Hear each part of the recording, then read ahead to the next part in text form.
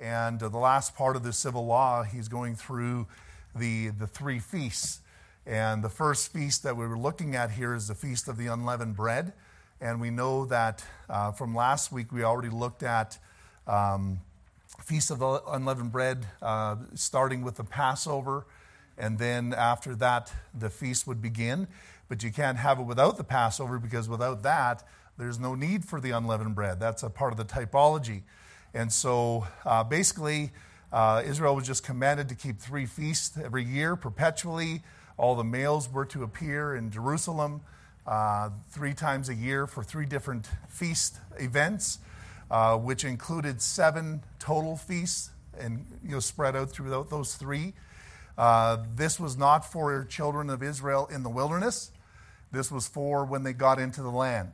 For the simple reason they were living off of manna at this point. There was no unleavened bread. There was no crops. There was no first fruits. There was none of those things. But he was saying, when you enter into the land, then this is what you will do. And so he's preparing them and giving them the insight into what they are going to do. Of course, they've already have kept 1 feast of unleavened bread. Can anybody tell me where that was? In Egypt. I mean, they ate no unleavened bread after the Passover. And of course, it wasn't the whole 7-week or 7-day feast, but they did already partake of that unleavened bread in Egypt when they were freed from bondage there. And so the 3 feasts that we're looking at, they coincide with Israel's harvest time from the beginning all the way to the end. And like I said, even with the start of this first feast and Passover, the Passover marked a new beginning, a new year for Israel. And so before they had a different start of the year, and the Lord said, after that time in Egypt, this will be now the beginning of your year. And that is marked by the Passover every year. And that, of course, is typology where, your life really doesn't begin until you've received Christ as your Savior. For every one of us, you look at your life before. I don't say you look at it as a write-off. I heard a preacher once say, don't waste your wasted years. That means you don't look at your past and say all that is garbage and wasted. And no, even the garbage, you can learn something from it. But really your life begins when Christ comes in your heart. And that's where everything begins with you. And really you can't go much further until he comes into your heart. Amen? So that is the new beginning. That's a typology of the calendar year. Of course, all these feasts, they reveal different aspects of Jesus Christ.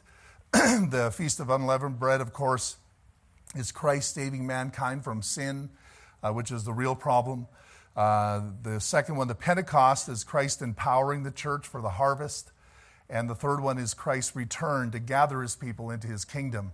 And of course, we talked about that last time. That's the Feast of the Tabernacles. That will be the final feast during the millennial reign. Only 1 feast will take place during that 1,000 years, and that'll be the Feast of the Tabernacles. And all the nations will be required to come to Jerusalem to partake of that feast.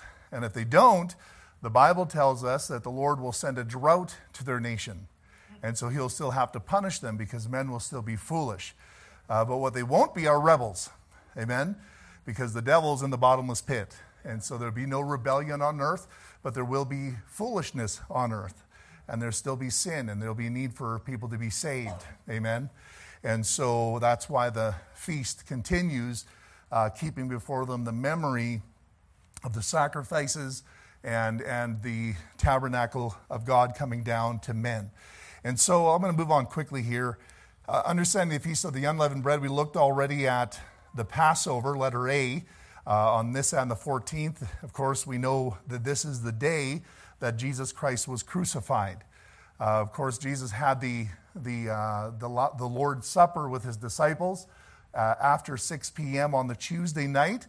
That was the start of the 14th. He was crucified the next day on the Wednesday morning, but that was also the 14th because it starts at 6, goes to 6 the next day. By the time 6 p.m. came on Wednesday, Jesus Christ had already gave his life, and they were coming to break his bones to make sure he died before 6 p.m., but he had already given up the ghost and given his life for our sins.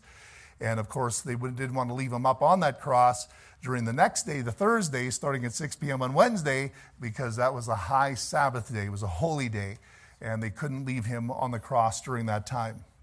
And so I'm going to move on past the Passover, and we're going to continue right on where we are right now.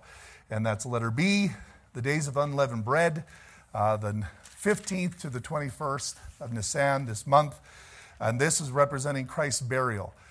So the Passover represents the crucifixion, how he died for our sins. The unleavened bread pictures the burial of our sins, the taking away of our sins. And I want to point out a couple things about this. But first, let's just remember, we must recognize that the Passover and the Feast of Unleavened Bread are two different feasts with different yet related meanings, okay? So you can't just say, oh, the Feast of Unleavened Bread is the Passover. Or you can't just say that the Passover is the unleavened bread.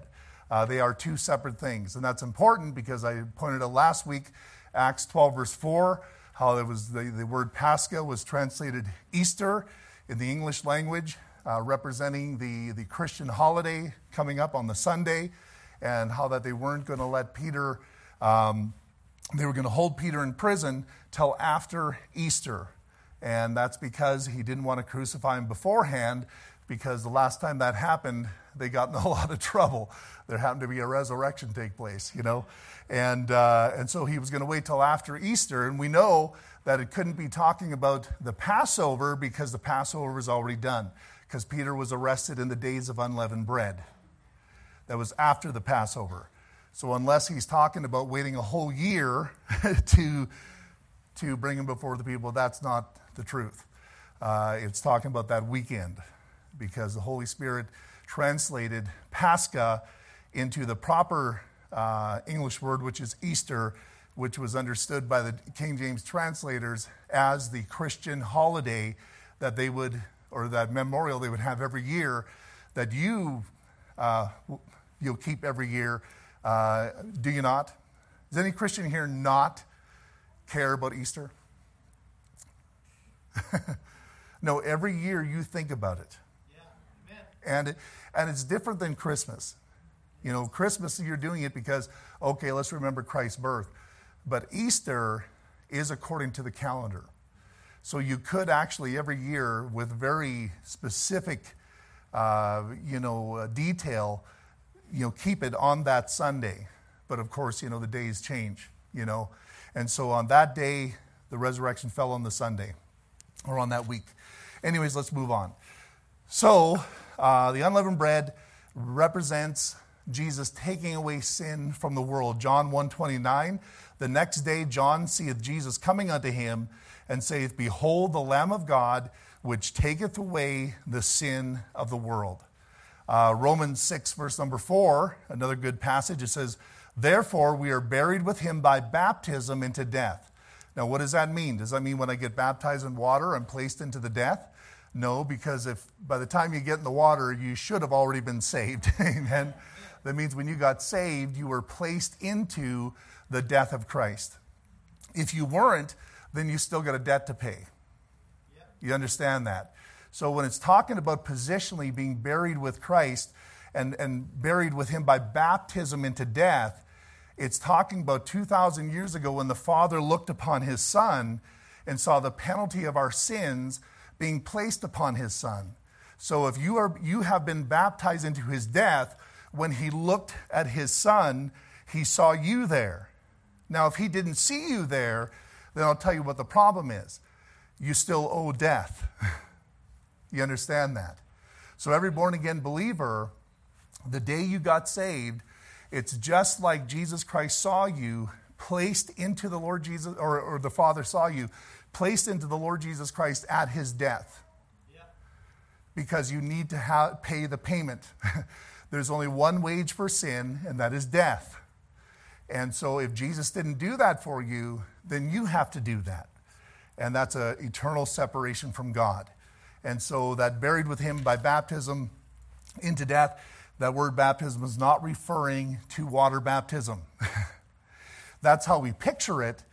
But the truth of it, the doctrine of it, is the fact that you've been placed into the Lord Jesus Christ, and you've been buried into him.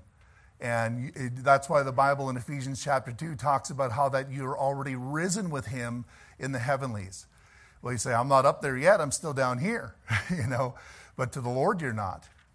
So if you're born again, you were placed into Christ at his death.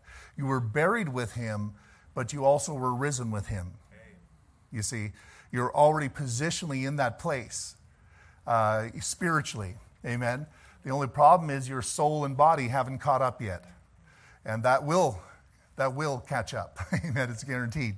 And so anyways, it says, so we're buried with him by baptism into death, that like as Christ was raised up from the dead by the glory of the Father, even so we also should walk in newness of life. There's doctrines today that's being taught among Christians that if you're saved, there's really no change that needs to take place. That's not what the Bible says. The Bible says if you're a born-again believer and you've been placed into his death, that you are raised up in a new life. You're a new creature in Christ. Old things are passed away. Behold, all things have become new. And so it's important to understand that. And the Feast of the Unleavened Bread is picturing that very truth. And I'll point out some of those things as we go through here. Now, in this passage in Exodus, it doesn't say a whole lot. It just says these three feasts, and it mentions them, it lists them. But he had already given them some information back in Exodus chapter 12. And so I'm going to read that to you in verse number 14. It says, on this day shall be unto you for a memorial, and you shall keep it a feast to the Lord throughout your generations. You shall keep it a feast by an ordinance forever. 7 days shall you eat unleavened bread. Even the first day you shall put away leaven out of your houses. For whosoever eateth leavened bread from the first day unto the seventh day, that soul shall be cut off from Israel. And in the first day there shall be an holy convocation, and the seventh day there shall be an holy convocation to you. No manner of work shall be done in them, save that which every man must eat, that only may be done of you. And ye shall observe the feast of unleavened bread, for in this selfsame day have I brought your armies out of the land of Egypt. Therefore shall you observe this day in your generations by an ordinance forever. In the first month, on the 14th day of the month at even, you shall eat unleavened bread until the 21st day of the month at even. 7 days shall there be no leaven found in your houses. For whosoever eateth that which is leavened, even that soul shall be cut off from the congregation of Israel. Do you think he's taking this seriously here? See, now we know this is just typology. This is a shadow of the substance. There's no power in leaven, nor is there sin in you eating bread, white bread or rye bread or whatever else, because all those breads that you eat are leavened bread. But for these 7 days, they had to remove it out of their homes as a picture of how Jesus Christ, the Passover, the perfect lamb, died, and now he was in the grave taking away our sin only to raise victoriously on the first day of the week. Amen? And so you shall eat nothing leavened. In all your habitation shall you eat unleavened bread. So, number one, I want to talk about the high Sabbath days just a little bit here. I'm no expert on any of this stuff, but this I think the Lord is really trying to get across to us. The high Sabbath days. It would start and finish with high Sabbath days. That high Sabbath day, the first one started on the Thursday, which really was the Wednesday at 6 p.m. Amen. Isn't that confusing? 6 p.m. on Wednesday. That was the 16th of Nisan, right? It was the 15th of Nisan. And so that was the high holy day. It was a Thursday. So here you have an example of how a Sabbath day can actually happen within the week, not always on a Saturday. So when you meet these Sabbath worshipers out there that say, oh, you got to keep the Sabbath, then you better watch them on this day and go to them, hey, why aren't you keeping the high convocation? This is a Sabbath. Amen. But they don't do that because they just regard Sabbath or Saturdays as Sabbath, which they are to Israel, but not to us. Amen. That isn't something that we ought to be concerned about. It's been fulfilled in Christ. It's a shadow of things to come. And so, in verse 16, in the first day there shall be an holy convocation. And the seventh day there shall be a holy convocation to you. No manner of work shall be done in them, save that which every man must eat, that only may be done of you. So it was by this day that Jesus was removed from the cross before 6 p.m. So when this high Sabbath started, Jesus Christ was already in the grave, already in the tomb. He was already placed there, rested in that tomb. And so there was nobody working. That would have been wrong for them to get him off the cross on that Sabbath day, to prepare a tomb for him and so forth. You weren't supposed to do any of that kind of stuff on the Sabbath day. That's why when the ladies went and got spices to anoint the Lord Jesus Christ, they didn't do it on the Thursday. They didn't do it on the Saturday because that was the Sabbath. They bought their spices on the Friday because that's when they could buy and sell. So they only had one day that week where they could go buy the spices to go anoint the body of the Lord Jesus Christ. Amen? So that's interesting to see because they were all packed in between Sabbaths there, all right? And they had it by Sunday morning. And so the word Sabbath just simply means cease from labor. Just means to cease. So whenever somebody says keep the Sabbath, say, what am I supposed to cease from? And they say, well, I'll cease from work. Well, I'd like to see them all do that. Some of them just regard it as, well, I go to church on Sabbath day, on Saturdays. Well, that's not the typical meaning of the word Sabbath in the Bible. Sabbath was you weren't allowed to do anything on a Sabbath day. We had the example of how with Moses, the one man went out and picked up a stick on the Sabbath day, and the Lord said, put him to death, showing the intensity of that law. That's why it's not a religious ritual for us to follow. It was a type of how that Jesus Christ is going to fulfill the work needed for our salvation. So it was a type of how free our salvation is. That's what Sabbath is. All right, so those of you that are born again, you're living in a continual Sabbath because you've never had to work for your salvation. It talks about, for by grace are you saved through faith, that not of yourselves, it is a gift of God, not of works, lest any man should boast. So basically you have entered into that rest where you have ceased from works for your eternal salvation. And that's what Sabbath's pictured in the Old Testament. So for us to go back now and try to keep all these Sabbath days, is for us to disregard the fulfillment of those Sabbath days. And that's why many of those that do hold to Sabbath days believe in a work salvation. So it's interesting, those that say cease from work are actually working for their salvation. That's pretty messed up. You know what I mean? And so Jesus Christ did the work for us in removing our sins from us. And I have the passage here. I don't know where it's going to fit in. Let me read it to you. John 19, verse 30. When Jesus, therefore, had received the vinegar, he said, it is finished. And he bowed his head and gave up the ghost. The Jews, therefore, because it was the preparation that the body should not remain upon the cross on the Sabbath day, for that Sabbath day was an high day, besought Pilate that their legs might be broken and that they might be taken away. Then came the soldiers and brake the legs of the first, because he wasn't dead yet, and the other, which was crucified with him, the two thieves. But when they came to Jesus and saw that he was dead already, they brake not his legs. And that's because he had already given up the ghost. He'd already freely sacrificed his life for our sins. And so it just fits perfectly. Like I said, they were supposed to break the legs. They didn't. They disobeyed that order. And then they shoved a spear in his side, which they weren't supposed to do. And yet both of those things were a fulfillment of prophecies. So the two disobedient things that the Roman soldiers did actually fulfilled the prophecies, making it even more incredible that these prophecies were fulfilled that night. Amen? And so, letter A, the meanings for this week, the Savior's atonement for sin, the penalty of sin. That's what it says. He taketh away the sin of the world. All sin was laid upon Christ in his crucifixion, and all sin was atoned for in his death, to be removed in his burial. Amen? So he's saying, I'm taking it away. I'm removing it. Letter B, sanctification of the believer. This is the power of sin. So this week, this unleavened bread week, 7 days, which is always the picture of completion or perfection. The number 7, it's finished, right? The world was created in 7 days, right? Or 6 days, 7th day he rested. And so the power of sin.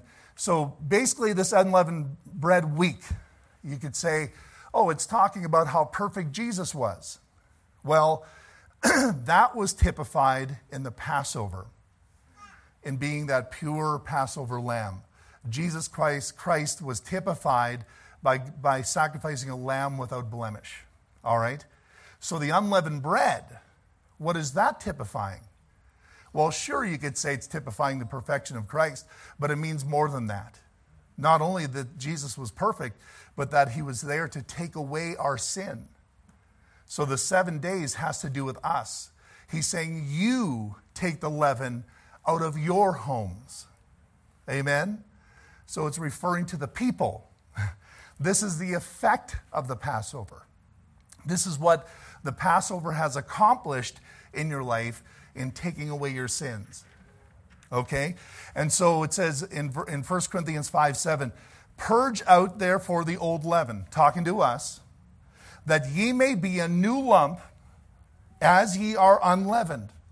For even Christ our Passover is sacrificed for us. So there you see a New Testament passage that's equating Jesus Christ to the Passover sacrifice. And you also see a passage here relating the unleavened bread, relating it to our personal lives. So this unleavened bread week, it knocks out of the park these guys that say it doesn't matter if you continue in sin after you're saved. It's something you are supposed to change. God commands you to deal with your sin. I'm not saying you're going to be perfect after salvation. You may mess up quite a bit. But all I know is this, that's no excuse to continue in it. You know, we're supposed to deal with our sin after salvation. So in 2 Corinthians 5:17, therefore if any man be in Christ, he is a new creature. Old things are passed away. Behold, all things are become new. 2 Corinthians 5:21, it says, for he hath made him to be sin for us, the Passover, who knew no sin, that we might be made the righteousness of God in him. All right? So there's that swap. He becomes a sin. He takes the punishment. We get freed from the penalty of sin. Titus 2:11 says this, for the grace of God that bringeth salvation hath appeared to all men, teaching us that denying ungodliness and worldly lusts, we should live soberly, righteously, and godly in this present world, looking for that blessed hope and the glorious appearing of our great God and our Savior, Jesus Christ. See, Jesus Christ is our great God, by the way. Amen. And so right there it says that same grace that brought you salvation, Passover, is that same grace that is going to teach you to deny ungodliness and to live soberly and righteously in this world, in this present evil world. So is this not some pie in the sky perspective here? This is something that's very practical, where the Lord is saying, I want you to be different. I want you to remove the sin out of your life. This is something that grace came to give you the power to do. Not just to get saved. And that's where some people say, oh, as long as I'm saved, that's all that matters. No, that is great. I'm glad you're saved. I'm glad you'll be in heaven one day. But that grace that you receive for salvation also teaches you that you got to be right with God. And you got to be holy and righteous. Amen? You can't get away from that. That's Scripture, through and through. I mean, throughout the Bible you see that. Then it goes on to say the next verse, after it talks about the great God and our Savior Jesus Christ, who gave himself for us, that he might redeem us from all iniquity and purify unto himself a peculiar people, zealous of good works. What's happening today with our churches, we're not really peculiar. Peculiar is Lord pulling in a certain group of people above all the rest of the world so that he can use them to be an instrument towards the rest. Israel was supposed to be a peculiar people, a drawn in, a special treasure above all the treasures. You guys have treasures at home? You got a jewelry box? Do you have a ring that means more to you than the others? That's what the Lord says I'm trying to do to you. I'm trying to purify you so you can be a peculiar people. This is what the local churches are supposed to be. This is what we're supposed to be. He said, I've gathered you together so that you can become a peculiar people so that I can reach the world through your testimony. That's what it's about. Unleavened bread, you know. This is important because I want to get down to even some of the truths about the Lord's Supper by the end of this lesson. So I want you to catch what I'm saying here. So Romans 6:14, it says, for sin shall not have dominion over you, for ye are not under the law, but under grace. Amen. So under law, sin will have dominion. But under grace, sin has no dominion. Now what does that mean? Sin has no dominion. What does the word dominion mean? What's the root word of dominion? Dominate. Sin will not dominate your life because you're under grace. Isn't that opposite of what people are teaching today? They're saying because we're under grace, sin doesn't matter. The Bible says no, because you're under grace, sin won't dominate your life. Yeah. Amen. Because it teaches you to be holy in this present evil world that we live in. All right. Good verse to look at is 1 John 3:8. He that committeth sin is of the devil, for the devil sinneth from the beginning. For this purpose the Son of God was manifested, that he might destroy the works of the devil. No, Jesus came to save me. No, Jesus came to destroy the works of the devil. Think about that. We water it down to such a state where I've heard groups talk about salvation and they don't even mention sin. Has nothing to do with sin. Just, you just trust Jesus, you go to heaven, have peace and love and it's just stroke. No, the reason why you're lost is because of sin. Yes, amen. And the reason why people remain lost is because they're in their sins. Jesus told that to the Pharisees. He says, you think you're the children of Abraham. But he says, you don't believe me, you don't receive my words. So he goes on to say, you will die in your sins. Yes. You will die in them. If you die in them, you have to pay the price for them. All right? And so he that committeth sin is of the devil. So you say, well, preacher, I've had a bad habit and I committed sin. Am I of the devil? Well, I hope not. The word commit there, it's the meaning of that word isn't a punctiliar word where it's just talking about a one-time sin. What it's talking about is a lifestyle. It's talking about a continual action. So someone that continually commits sin and they never stop and they're never convicted and they're never corrected by the Lord is of the devil. Well, preacher, I don't know if I'd say that. I'm not. The Bible is. The Bible's saying it. It says, for the devil sinneth from the beginning, and for this purpose the Son of God is manifested, that he might destroy the works of the... You know what I think we need to do? Preach more messages like this. Because I think Christians are getting comfortable in the fact that they can sin because they're saved. It says, whosoever is born of God doth not commit sin. That means if you have regeneration, that means if Christ is in your heart and you are born again, you will not live a life of continual habitual sin like it's somehow a normal state of life and it's okay for me to do that.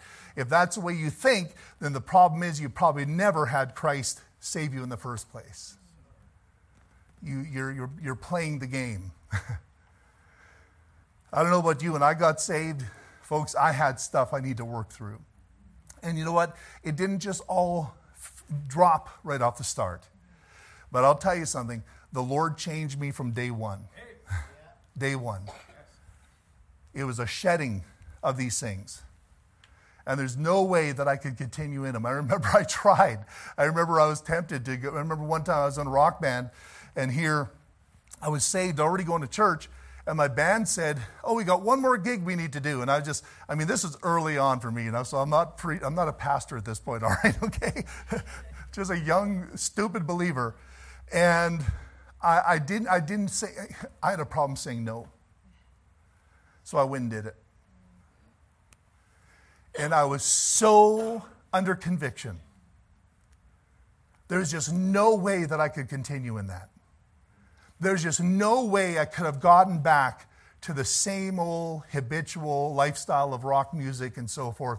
I was so under conviction that I did that one time, and after that, I says, I'm done. That's how heavy it was on my heart. That was a sign that I was regenerated. And if you never had that over your sin, then ask yourself, have you truly been born again?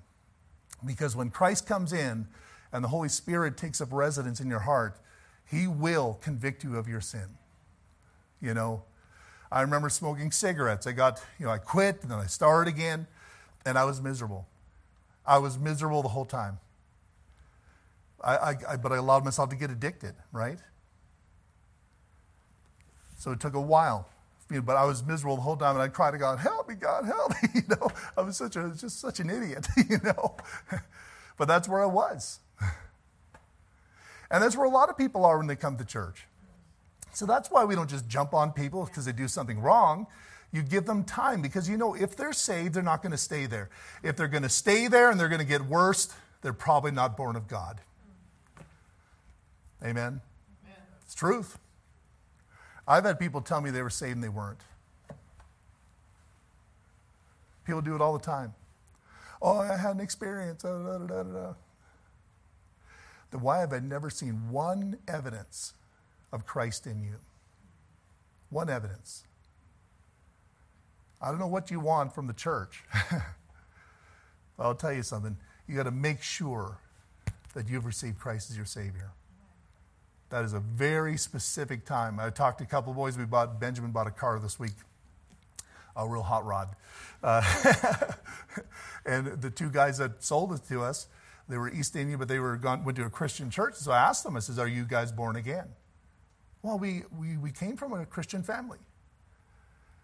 And I left that for a moment, and I talked to the other guy. He said the same thing. I came from a Christian family. We had 3 families back already. We were already, and I finally said, let me explain something. And I shared John chapter 1, how it says, which were born, not of blood, nor of the will of man, nor of the will of flesh, but of God. It says your family can't save you. It's a personal regeneration in your heart. You have to make that decision. It doesn't matter how great your family was. It doesn't matter how bad your family was. That has no impact on whether you're saved or not. It's an individual thing that happens when you hear the gospel and you get saved. Now, they still said they were saved. I'm just going to take their word for it, And so, whosoever is born of God doth not commit sin, for his seed remaineth in him, and he cannot sin because he is born of God. So every child of God has the seed of God within them, and the Bible says it's a seed that remaineth. It never leaves you. So you'll never go to hell because he's not going to send his seed, the Holy Spirit of God, into hell. You're already sealed into the day of redemption. Amen? So we have to deal with it. We have to deal with sin, and we have to follow the prompting of the Spirit of God. We have to follow the prompting of that conviction in our heart when He convicts us of doing something wrong. We have to deal with it, or we'll be miserable until the Lord spanks us bad. And He will spank us bad. He's not going to let us get away with it. He's a good Father, faithful Father. 1 John 1:9 says, if we confess our sins, He is faithful and just to forgive us our sins and to cleanse us from all unrighteousness. That's all He wants. He just wants us to confess and forsake and be clean. And as He leads us, deal with it step by step. You're not going to be perfect. You're going to mess up till Jesus comes. But when He starts pointing things out, you better listen. Listen. So, sanctification, that's a positional, it's progressive, it's practical.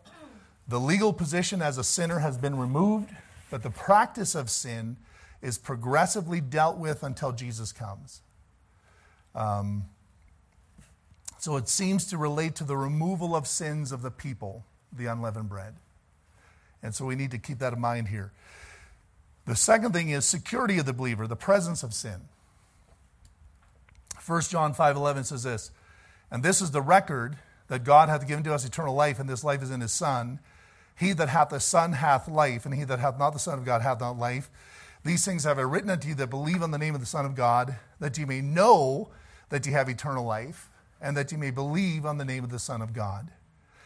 Jesus did not just put away sin while he went to the grave. See, this is the interesting thing about having the week. I thought, okay, it makes sense. Why wouldn't you have the Feast of the Unleavened Bread from the Thursday to the Sunday? Because that's when Jesus rose from the grave. But isn't it interesting? That's not how the Lord put it. He says you're going to have it for 7 days. Yeah. So he started on the Thursday, Feast of Unleavened Bread, through the weekend. On the Sunday, Jesus Christ rose from the grave. Oh, it must be over. Nope. Monday, Tuesday, Wednesday. So the Feast of Unleavened Bread continued after Jesus Christ rose from the grave, teaching us that sin isn't just dealt with when Jesus went to the cross. When Jesus rose, it was still dealt with. Yeah. And if Jesus has risen, we still deal with it. Yes, we continue on. And that 7 days pictures a complete dealing with sin, a complete taking away of sin. When it says, behold the Lamb of God, which taketh away the sin of the world, it's not just saying for a little while. It's not saying just a little bit of sin. It's talking about all the sin completely forever. Yeah. Praise God. That's what the whole plan is. Now we know that after we get saved, we still feel the effects of sin. Yeah. Do you think the Lord knows that? Do you think he expects you to be without sin after you get saved? Well, it's impossible. If that were true, then what he would do is he would just take you up to heaven. Yeah. But this is what he did. He left you here on earth with your stinking thinker. Amen. You think, if you want me to have a perfect life, Lord, why didn't you change this thing? But he says, no, I'm not going to change that like this, but I will change that as you submit and as I renew your mind. Yeah. That's called progressive sanctification. So this is all a part of God's plan. His plan wasn't that once you get saved, that somehow the day after you're going to be without sin completely. But what he's saying is this whole taking away of sin process, the 7 days, which means the complete taking away of sin, when the Lord's plan is done, we will stand faultless before his glory, the Bible says, in the face of God. No sin. But for a while, from the time we get saved, throughout our practical life, as we're allowing him to renew us, we're going to have to wrestle with sin a little while until Jesus comes. And then we're going to see him as he is, and immediately our sin will be taken away completely. Amen. So it's really a picture of how it's going to happen. Yeah. It's going to happen. It's promised. But you have to deal with it for a while. Amen. And so we enjoy the rest of Christ's sacrifice for sin, and we can look forward to the eternal rest with Christ, the 2 high Sabbath days. I got this Sabbath day because I know now my salvation has been dealt with in Christ. The next Sabbath day pictures how I know that I'm going to live a life, an eternity without the presence of sin. Amen. That's what the 7 days references there. Leaven was forbidden to be offered to the Lord. In every sacrifice, even throughout the year, didn't matter what sacrifice you'd give, you could never offer a leavened sacrifice to the Lord. You see, in Leviticus 2, verse 9, it says, and the priest shall take from the meat offering a memorial thereof, and shall burn it upon the altar. It is an offering made by fire of a sweet savor unto the Lord, and that which is left of the meat offering shall be Aaron's and his sons. It is a thing most holy of the offerings of the Lord made by fire. No meat offering, and here meat is talking about grains and bread, and not the real meaning of meat, which is steak and, but no meat offering, which ye shall bring unto the Lord, shall be made with leaven. For ye shall burn no leaven, nor any honey in any offering of the Lord made by fire. So it matters how we do what we do as well.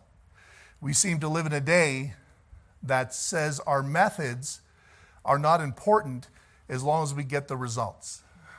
But the Lord takes note of everything we do, and the way we do it is important to the Lord. And that goes to us here in this church too. So when we baptize, we do that a certain way. Some of you say, well, what's the big deal? Well, it's very important. You look at the Old Testament examples, the Lord said if they would have leaven in their house on those 7 days, they'd be cut off from the nation. It's not a picture of losing your salvation, but what it is, the children of Israel, what they were someone that was supposed to be used for a purpose to win the world. Yeah. So he's saying, if this is not what you're wanting to do, and you have leaven in your life, he says, you will not fulfill your purpose. You'll be cut off from God's purpose for your life. And it's true. Many Christians are floundering, and they're not doing God's will, and some of them never will. They'll meet God like that, not doing the will of God for their life, because they choose to have leaven. They allow it instead of dealing with it, as the Lord told us to. And so, let's see here. 1 Corinthians 5:7-9 says, purge out therefore the old leaven, that you may be a new lump. This is the church discipline passage, by the way. So this is the pattern that we have when we look at the church as well. Not just the church, but your family. Maybe we should apply it to our nation too, but they won't. Amen. But we have to apply it to what we can.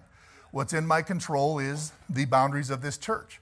What's in my control is the boundaries of my family. And so I cannot have leaven within my home, within my church. Otherwise, I will lose my purpose for God. And so it goes on to say here, for even Christ our Passover sacrifice for us, therefore let us keep the feast, not with old leaven, neither with the leaven of malice and wickedness, but with the unleavened bread of sincerity and truth. So he's not talking about actually eating bread here. It's a typology of some things that he's pointing out here. He says, I wrote unto you in an epistle not to company with fornicators. And he goes on to explain how that we ought not to hang around with and eat meals and fellowship with those that are living blatantly in a lifestyle of sin. Because what's happening is you will begin to be leavened with their leaven. Amen? And I know that's not popular today. People, oh, yeah, you're not loving. Well, no, I mean, I'm no good to them if I allow leaven in my life. If I keep the leaven out, then I can be a better help to them than if I go fellowship with them and let the leaven in. You understand that? So I'm actually loving them more by not fellowshipping with them. Yeah. And those of you that think it's better just to go hang out with people because that's loving them, you're actually hurting them. And you're hurting yourself, you'll hurt your family, and you'll hurt your church as well. And so there's a couple things he talks about here. Letter A, malice. This is ill will or desire to injure. Well, this could not be the children of God. This could not be our church members of all people to actually desire to injure somebody's reputation or gossip or hurt them. Or yes, it is. We've seen it. Even from 12 months from this point back, I could point to several situations of malice. That's leaven. You're involved in that kind of stuff, that's leaven, and you will be leavened. Yeah. When you become leavened, you're going to leaven other people. See, it's not a good thing. So, purge out the old leaven, it says. Ephesians 4:31. That's why the Lord says, let all bitterness and wrath and anger and clamor and evil speaking be put away from you with all malice. Evil speaking with all malice. This is actually a progression here. The root of bitterness, springing up, wrath, anger, clamor, evil speaking. From the abundance of your heart, your mouth speaketh. Amen. With all malice. So it ends up you actually wanting to hurt somebody through talking to others and tearing them down, making them look bad to others, maybe to lift yourself up, whatever it is. It's a very common tactic when you're not doing right. Amen. By the way, if you do right, you're not so concerned about that. It's usually people that are doing wrong that are trying to tear down people that are maybe doing better so that they don't look as bad as them. So that's when malice comes in. There's bitterness or offenses that come in because of that. So you think about this. Leaven, malice. Then it also says malice and wickedness, depravity, iniquity. It's an outflow of sin through a person's actions. It's not just witchcraft and all these things that wouldn't be seen in the church. Wickedness can easily be seen through a Christian's life. Sometimes Christians can be very wicked, and that ought not be. So there's two, and also hypocrisy is another one. Luke 12, verse 1, it says, in the meantime, when they were gathered together an innumerable multitude of people, insomuch that they trode one upon another, he began to say unto his disciples, first of all, beware ye of the leaven of the Pharisees, which is hypocrisy. Yeah. For there is nothing covered that shall not be revealed, neither hid that shall not be known. Pretending to be something you're not. That's what the Pharisees did a lot. They pretended. They were inwardly dead. They were inwardly bitter and angry and wrathful with murderous thoughts. But outwardly, they had on the religious look.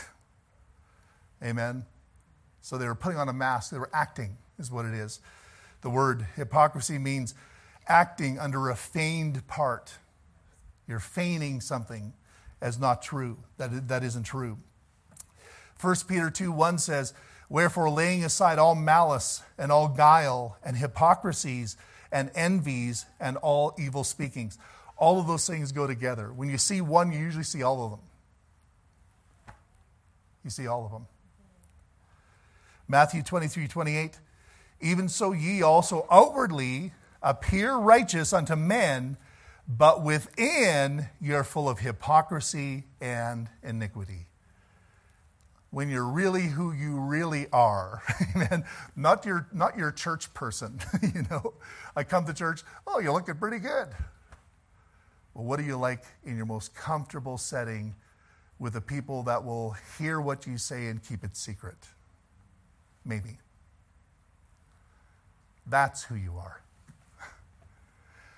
That's the heart coming out. But then we know when to put on the show. Oh, Sunday morning, we're at each other's throats until we leave church. On the way in, we're yelling at each other, walk in the door. Do you see my glow? 1 Timothy 4:1 says, now the Spirit speaketh expressly that in latter times some shall depart from the faith, giving heed to seducing spirits and doctrines of devils, speaking lies in hypocrisy, having their conscience seared with a hot iron. So you're going to have people that will come into the church that have already been seduced by Satan, departed from the faith, and yet putting on a show, speaking lies to people. Wow, you think you ought to be careful? Amen. You think we ought to find, like the scripture says, Paul said, for 3 years I cease not with tears to warn you night and day. Grievous wolves shall enter in. Well, that must be the first century because it's not happening now. Oh, folks, I'm going to tell you, as a pastor, there's not a week that goes by I do not keep my eyes open for wolves and disciples that are trying to pull people to themselves and just whisper sweet little nothings in their ear, to pull them over to themselves. They want to make that person a disciple of themselves, not a disciple of Christ. Our goal here is to bring people in, and when we teach them, we're saying we want you to love Jesus, to love this church, and to love the people of this church. And if your message is not that, you're one of these people. You're a grievous wolf. Oh, yeah. It's a dangerous thing. Dangerous. I'm not saying you don't get your nose out of joint sometimes. It happens. Somebody just, they say the wrong thing or they bother you. You may have a conversation about that. But it surely will not be a lifestyle of constantly hiding your wickedness and hypocrisy. But he says we ought to be exercising the unleavened truth of sincerity purity. Being a genuine believer. That's why Philippians 1:10 says that you may approve things that are excellent, that you may be sincere without offense till the day of Christ. So it's interesting how sincerity is connected to being without offense. Because when people take an offense, all of a sudden the sincerity is gone. And that's when the hypocrisy comes in. Because I'm hiding myself. I secretly have an offense. Instead of what the scriptures say, if someone has done you wrong, the Bible says go to them. Because you love them, you care about them, you want to make sure you have a clear fellowship with them. If they've done something to you, you ought to go to them and say, hey, this is what you did. And I don't want our relationship to be hurting this way. Otherwise, it's just hypocrisy. It's just putting on a show every time you see them, you know. So sincerity. Another thing that leaven pictures in the scripture is false doctrine, letter D. That's why it says, but with the unleavened bread of sincerity and truth. Truth. So truth has a lot to do with being unleavened, you know.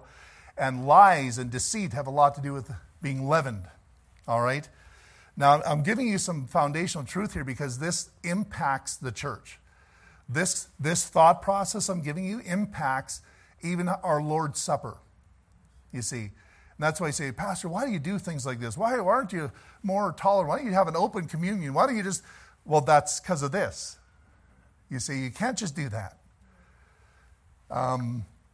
Matthew 16:11, how is it that you didn't understand that I speak it not to you concerning bread, that you should be aware of the leaven of the Pharisees and the Sadducees? Then understood they how that he bade them not to beware of the leaven of bread, but of the doctrine of the Pharisees and the Sadducees. So Jesus, when he was warning them, beware of the leaven of the Pharisees and the Sadducees, they're wondering, we're not supposed to eat their bread? No, he said, you ought not, you got to be careful of their doctrine. That's what it's talking about there. The teaching that the Pharisee taught was leavened. It wasn't truth. And this is why we practice a close or a closed communion. You understand? And I know other Baptist churches, they just, anybody comes in, whatever. But folks, the Lord's Supper pictures a time of unbroken fellowship with the people of God and Christ. The local assembly and its head, the Lord Jesus Christ. And if someone does not have right doctrine in the church, they cannot be in communion with that body. If they have malice, they are not in communion with that body. If they, have wickedness in their life, they are not in communion. So you ought not partake. Well, I shouldn't say that. You ought to partake, but you got to get right. See, never is a time where it says don't partake of the Lord's Supper. Actually, the command is, this do ye, do it. But it says do it right. So it's never a time to say, well, I'm not going to partake today because I'm not right with God. The Lord will look at you.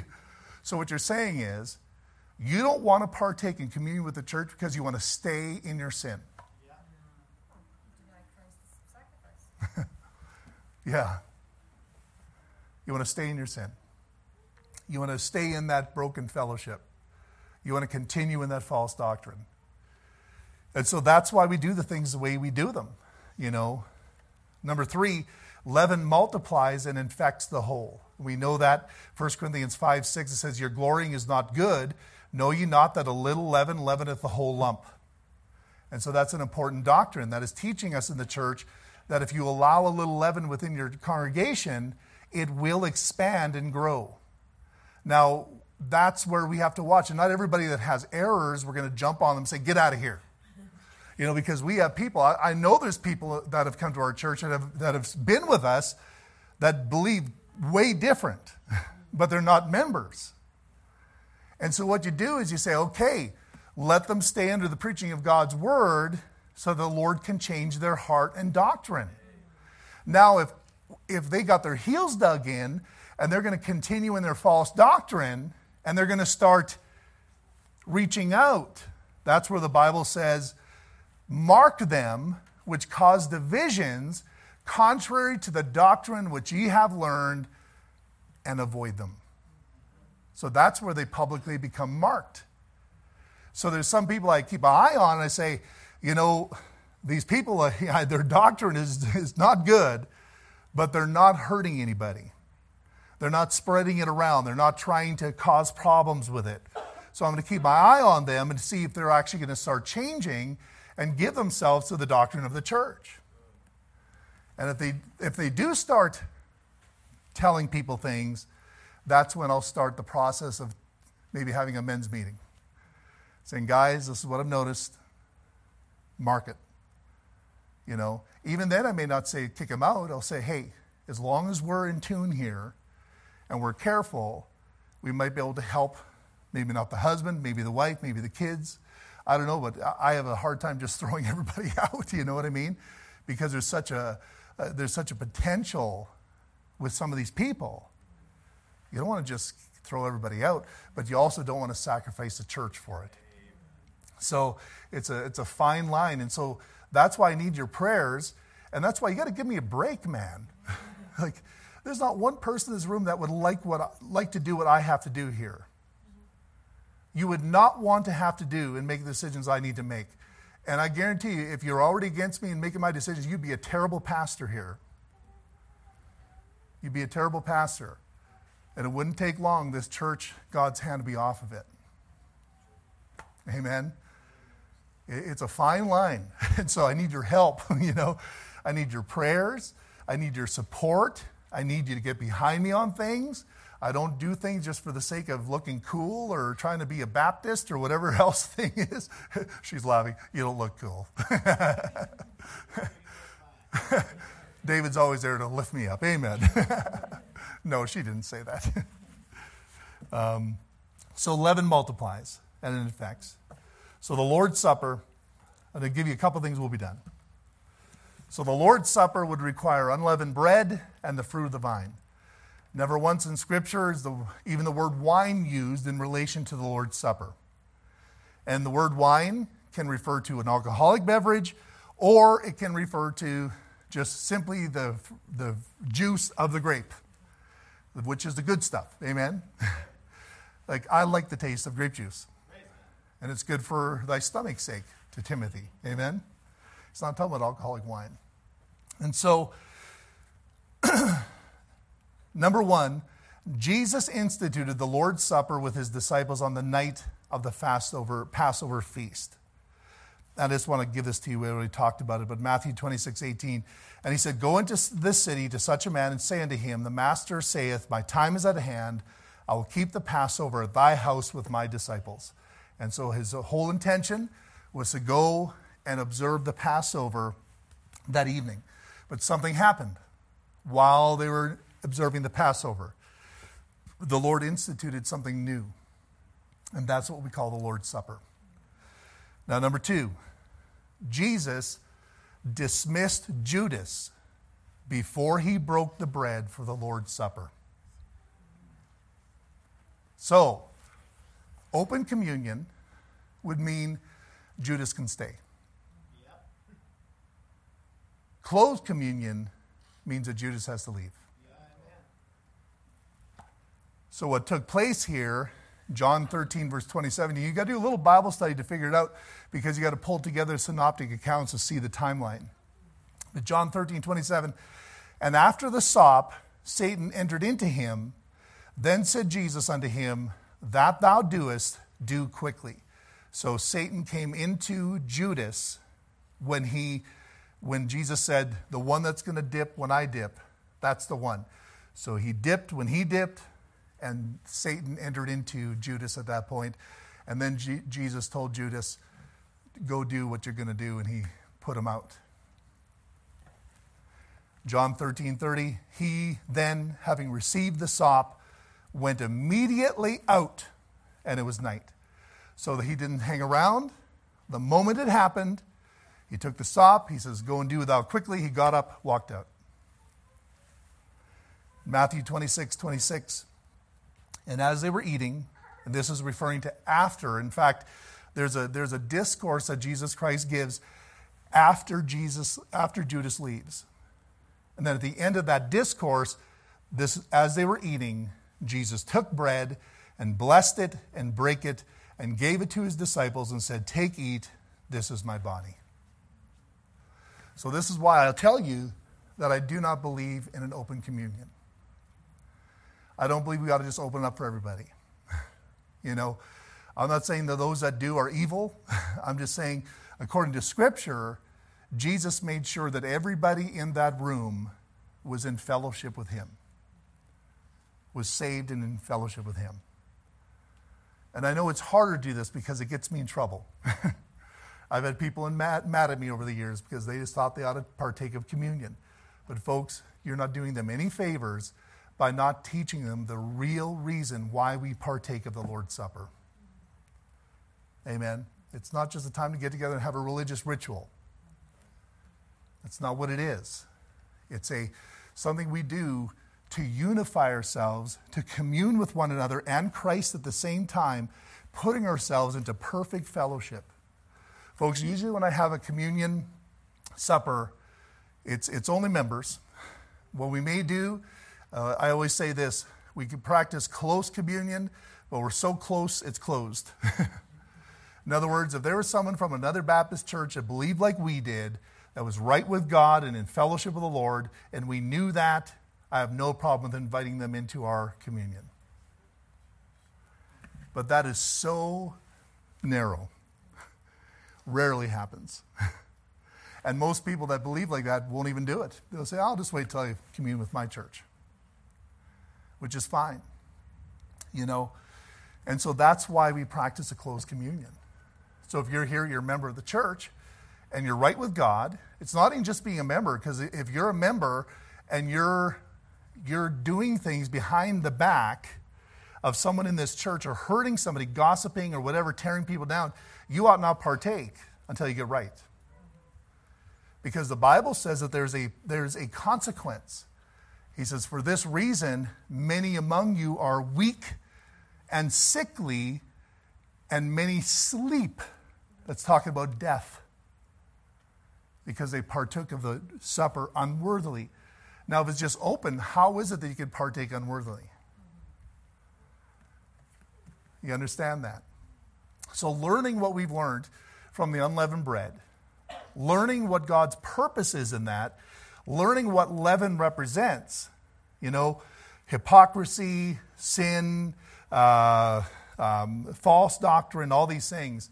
How could you just say, "Oh, it doesn't matter. As long as we've got the element that's unleavened," that's what's unleavened.